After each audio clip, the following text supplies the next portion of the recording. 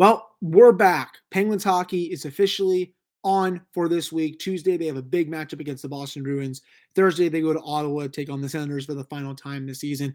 I have a big preview episode coming up right after this drop where the Penguins can hopefully get their first win in almost a decade against the Boston Bruins. Look for that coming up right after this.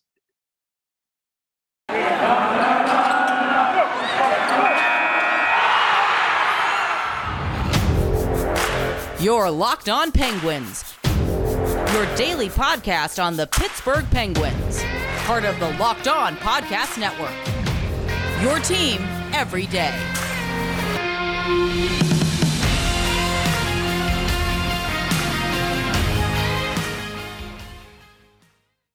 Hello, welcome to this episode of the Locked On Penguins podcast. I am your host, Hunter Hodes. Remember to follow me on Twitter at Hunter Hodes. Follow the show's Twitter at LO_Penguins. Today's episode is brought to you by BetOnline. BetOnline has you covered this season with more props, odds, and lines than ever before. That's BetOnline, where the game starts. So, Penguins, as I said in my little opening monologue, they're back in action this week. They'll take on the Boston Bruins on Tuesday. I have a full preview for this game coming up a little later on in today's episode. We're also going to go into some potential lineup changes where it looks like that's going to happen tomorrow. And then just a couple other things as well. First off, though, the big news of the day on Monday, Evgeny Malkin has been placed in COVID protocol. He was one of the only players on the team that did not have COVID this year. There have been multiple players that have tested positive twice. Pretty sure Zach Aston-Reese is one of them. But Malkin was one of, I think, only one or two, three players that had not tested positive yet. You can scratch him off now. He was experiencing mild symptoms per Mike Sullivan on Monday, self-reported to trainer Chris Stewart, and then he has tested positive. So he is out until those symptoms go away. It does not look like this is an asymptomatic case. So I would say at this point, probably be out for maybe a week, but perhaps a bit more. Hopefully his symptoms aren't too bad. But, it really sucks for Gino because I thought he was getting better and better from each game. He's averaging already a point per game since coming back from his injury about a month ago. So, the Penguins have played without Malkin a lot this year, so they're experienced in that regard. I think, honestly, they're fine. But, they do face a big test in the Bruins. Again, I'm going to get to that later on. But there are also a couple players back at practice on Monday. Danton Heinen, he was a full participant after missing those 2 games before the All-Star break with a lower body injury. Mike Sullivan classified him as a game-time decision. In my opinion, he is going to play. Sully even said after practice, he was a full participant. He was participating in regular line rushes. So he is, he will be playing. As for those lines, Jake Gensel, Sidney Crosby, Brian Rust on the top line. That's not changing. Brock McGinn with Jeff Carter and Kasperi Kapanen. Danton Heinen with Evan Rodriguez and Radim Zohorna. Zach Aston-Reese, Brian Boyle, and Dominic Simone. And then Drew O'Connor was skating on the Wilkes-Barre line. He was back at practice today as well. He will not be playing tomorrow. He was a limited participant practice, but it's still good that, he's progressing back from his injury. Defensive corps, those were the same. June Militang, Pedersen, Marino, Matheson, Ruido. I saw some people on social media and a couple other places saying, it's big that Friedman is also skating on the second pairing. I really wouldn't read too much into that because I don't think Mike is going to scratch John Marino unless he truly does struggle at both ends of the rink. I know I have talked about, this on the podcast numerous times this year, but I still think until, more of his metrics start to go down a bit more, I don't think he's going to come out of the lineup. Sullivan has always been a fan of him. I just can't see it, at least in my opinion. But there were 2 big call-ups that we saw today from Wilkes-Barre, Michael Chaput and Valtteri Puustinen. So Puustinen by many is said to be the best prospect down there. And he's played pretty good. I should say, if I can get to the stats this year, on Wilkes-Barre's website, if I can do that here. Let me see here where Puustinen is at. So he this year, he actually has 13 goals and 27 points in 40 games. that leads Wilkes-Barre. He was a great player at training camp, from what I saw highlights wise, and from a lot of reporters that were at Cranberry, and PPG Paints Arena saw. If I were the Mike Sullivan, I would play him, and here's why. We all know what Dom Simone brings to the lineup. He's fine possession wise, decent playmaker. Defensively, he's fine, but he's not going to score for you. It's just at this point in his career, if it didn't happen a few years ago, it's not going to happen now, and it hasn't happened. Puustinen, he is a scorer. As I just said, 13 goals in 40 games this year for Wilkes-Barre. And, he's one of those young guns that, he can make an impact if he comes into the lineup. I don't truly think this is a Mark Dong situation. I know a lot of people outside of Pittsburgh will say that, but, again, he is well regarded as perhaps the top prospect in the Penguin system outside of POJ. And I know that's not saying much. Trust me, I get it. The Penguins do not have a good farm system. It's ranked in the bottom 5 of the NHL. Year after year, that's the price you pay with winning 3 Stanley Cups with Sidney Crosby and Evgeny Malkin. But I do want to see what this kid can do. I know he wasn't skating on one of the 4 lines in practice today. But again, as I just said, Simone, you know what he can do. Boyle, I guess I would keep him in lineup. He's been fine. Radim Zohorna, I want to see what he can do as well. Though if you honestly scratch Zohorna for Puustinen, I don't really think a lot of people would care that much. That's just at least my opinion. But he's always had a heck of a shot. He's really fast, good two-way game, good playmaker. Why not? I think at this point, you're on a 4-game losing streak. You should honestly try to, bring out all the shots to end that losing streak. I know the team is basically a lock to get in the playoffs. It's per Money Puck this morning. It was like 99.6%. I mean, unless there's a team that goes on a massive run that's below them, they will be in the playoffs come late April, early May. But, I'm still pretty intrigued and excited by this player. I really hope Mike potentially, puts him into a game for as long as he's up here because, Malkin's probably, as I just said, he's only going to be out for a week, probably less than 10 days. But they still have, a few games during that span. They should put him in, have him make his NHL debut and see what the kid can do. Chaput, I don't really know too much about him this year. If I can find his stats here. 3 goals, 12 points in 25 games. So he hasn't done too much for Wilkes-Barre this season, but he was one of the other call-ups. I don't think he's going to get into a game. If Mike were to put him in the lineup over Puustinen, I think there would be a problem. That's for sure. But, I want to see some more younger energy into this lineup.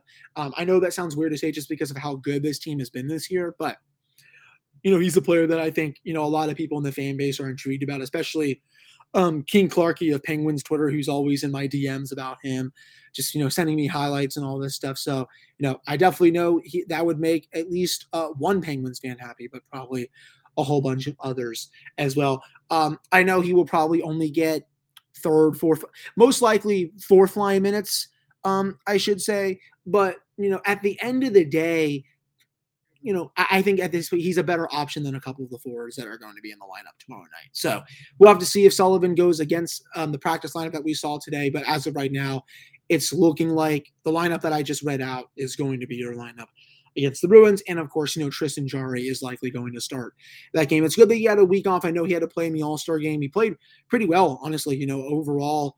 I think in that last game, or the 2 games combined, 14 out of 15 shots he faced, 14 saves.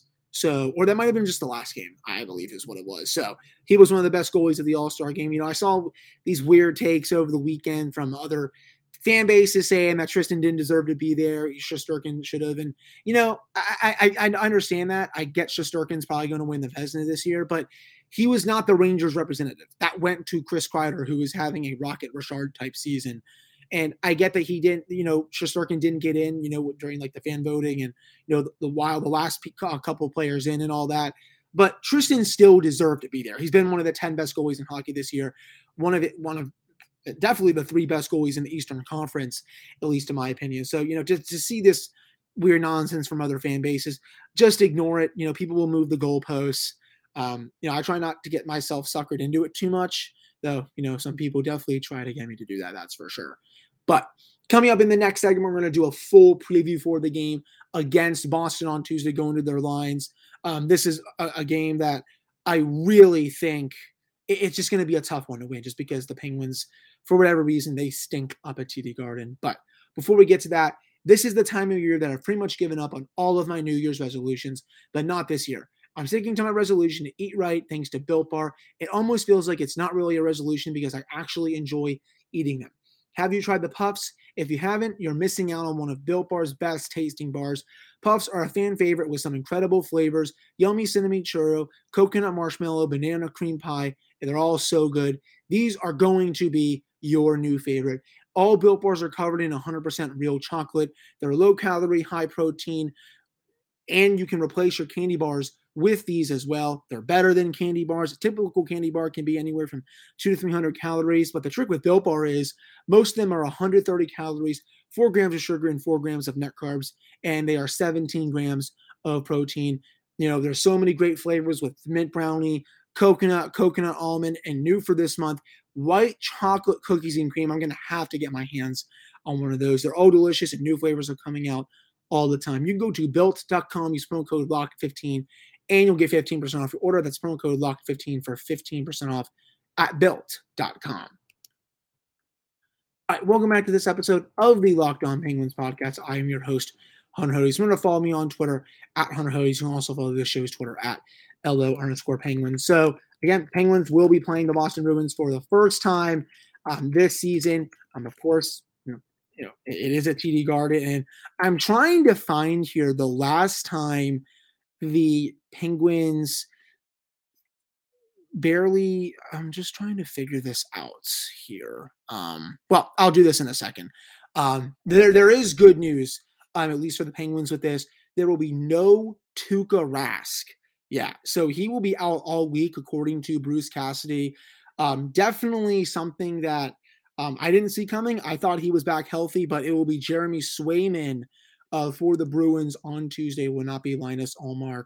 So that's again that's a big deal. Swayman's been good this year. Don't get me wrong, but it's still not having to face Tuukka Rask is a pretty big deal, at least in my opinion. As for the lines, Bergeron with Marchand and Craig Smith, it is weird that they're not icing, the so-called best line in hockey, which I think it is, Marchand, Bergeron, Pastrnak, that are putting Pastrnak on the second line with Tomas Nosek and Taylor Hall. I think if they're struggling in this game, they'll just flip-flop Craig Smith and David Pastrnak. They will have no problem doing that. Jake DeBrusk with Charlie Coyle on the third line. Curtis Lazar on the fourth line defensively. Charlie McAvoy with Matt Grzelcyk. I think that's one of the better top pairs in hockey. I love watching McAvoy play, the way he moves the puck. He's just so methodical with it, and he can fake you out in an instant, has a bomb of a shot from the point, great playmaking ability, and he's also ridiculously good in his own zone. Mike Riley with Brandon Carlo. I really think the Bruins missed Carlo a lot last year.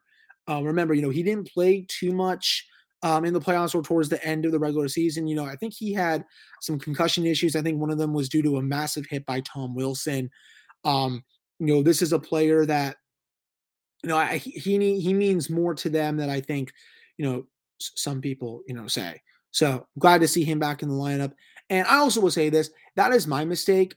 They actually beat the Bruins in Boston earlier in April of last year. It was 4-1. That was their first win in Boston since 2013-2014. If I recall correctly, Lee Stempniak had the game-winning goal in that game. There's a nice little throwback for you all right there. Lee frickin' Stempniak, of course, who was acquired by Ray Shero I believe that was my junior year of high school. That was the year they beat Columbus in the first round and then blew the 3-1 lead to the Rangers in the second round.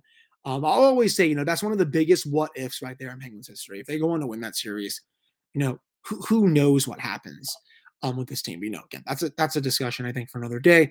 Derek Forbort is on their bottom pairing. As for their underlying numbers, they have 56% of the expected goals this year per money puck, 49.7% of the actual goals. So they're not finishing their chances as well. That also goes show with their goal differential -1 this year. So Definitely not as good as in years past. They had 53% of the shot attempts at 5v5, scoring on over a little bit more per money puck. So goals for per 60, 2.4. Their goals against per 60, 2.43. So pretty similar in that regard. Their expected goals for per 60 is 2.555. So their actual goals against, they're outperforming that. Actually, no, excuse me. Their expected goals for is 2.55. Their goals for is 2.4. So they're underperforming there, but they're also underperforming, I think, with their goals against 2.43, but their expected goals against is 2.05. This has always been a strong defensive team. But I think the biggest thing with Boston is, I like their lineup, but can they go toe to toe with a team like Tampa or Florida? And I just don't think they can. I mean, we all saw last year, remember, they crushed the Washington Capitals in the first round, right? But then the Islanders just, flat out bullied them in the second round, beat them in 5 or 6 games. And I know the Bruins kind of outplayed them. It was a little similar to how the Penguins did. I would say the Penguins outplayed the Islanders a lot more, just looking at the underlying numbers in that series. But that was still, I think, a series that the Bruins should have won. I thought Tuukka Rask played as well as he could have. I know he was battling an injury. It was just, the Islanders goaltending was, that was, I think, the main difference again. And they were also getting scoring from all over the lineup. But, as I look at the standings today, the Bruins come into this game 26-14-3, so 55 points. They're 8 points behind the Maple Leafs. They're 11 points behind the Lightning, 14 points behind the Panthers. So, it's looking very, very likely, I should say, that they're going to finish 4th in the Atlantic, and they will probably draw Florida in the first round. That's not good. I mean, I know they have a lot of firepower. David Pastrnak's getting really hot. I love Patrice Bergeron. He's one of the best players of this generation. Brad Marchand, I mean, he's ridiculous. Taylor Hall can turn it on in an instant. Charlie McAvoy. If Tuukka Rask stays healthy, who knows what can happen. But I think at this time, they're one of the lower fringe contenders.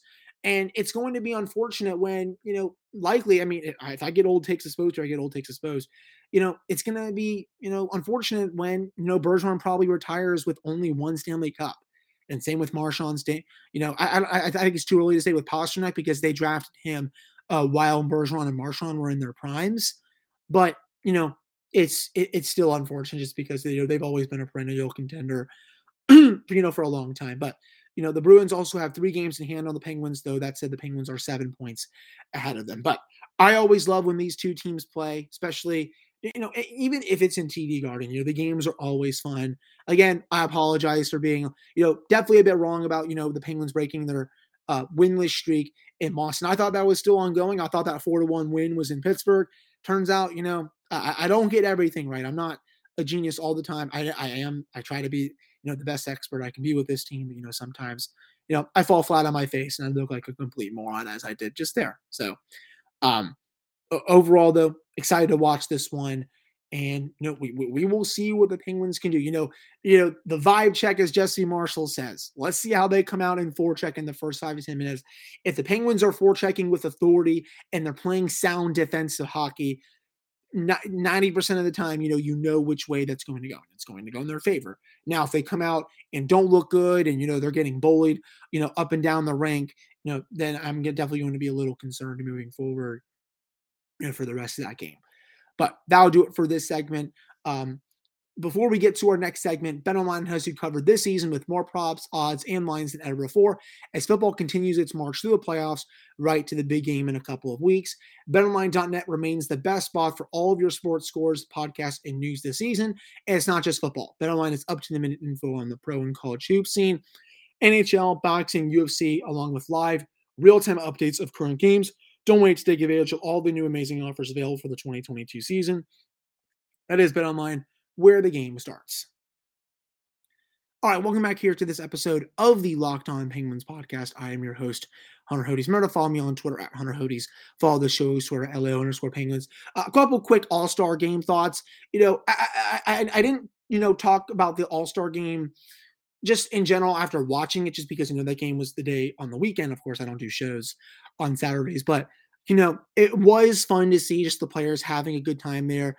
Jake Guentzel had a couple really gorgeous feeds during that game. Claude Giroux also had a heck of a feed to Jake Guentzel. And, maybe I'll get a little heat for this. I tweeted this on my Twitter. If you don't follow me on Twitter, I'll say it here for you all as well. Wouldn't it be kind of chaotic and fun if Claude Giroux was threading passes to Jake Gensel about a month and a half from now?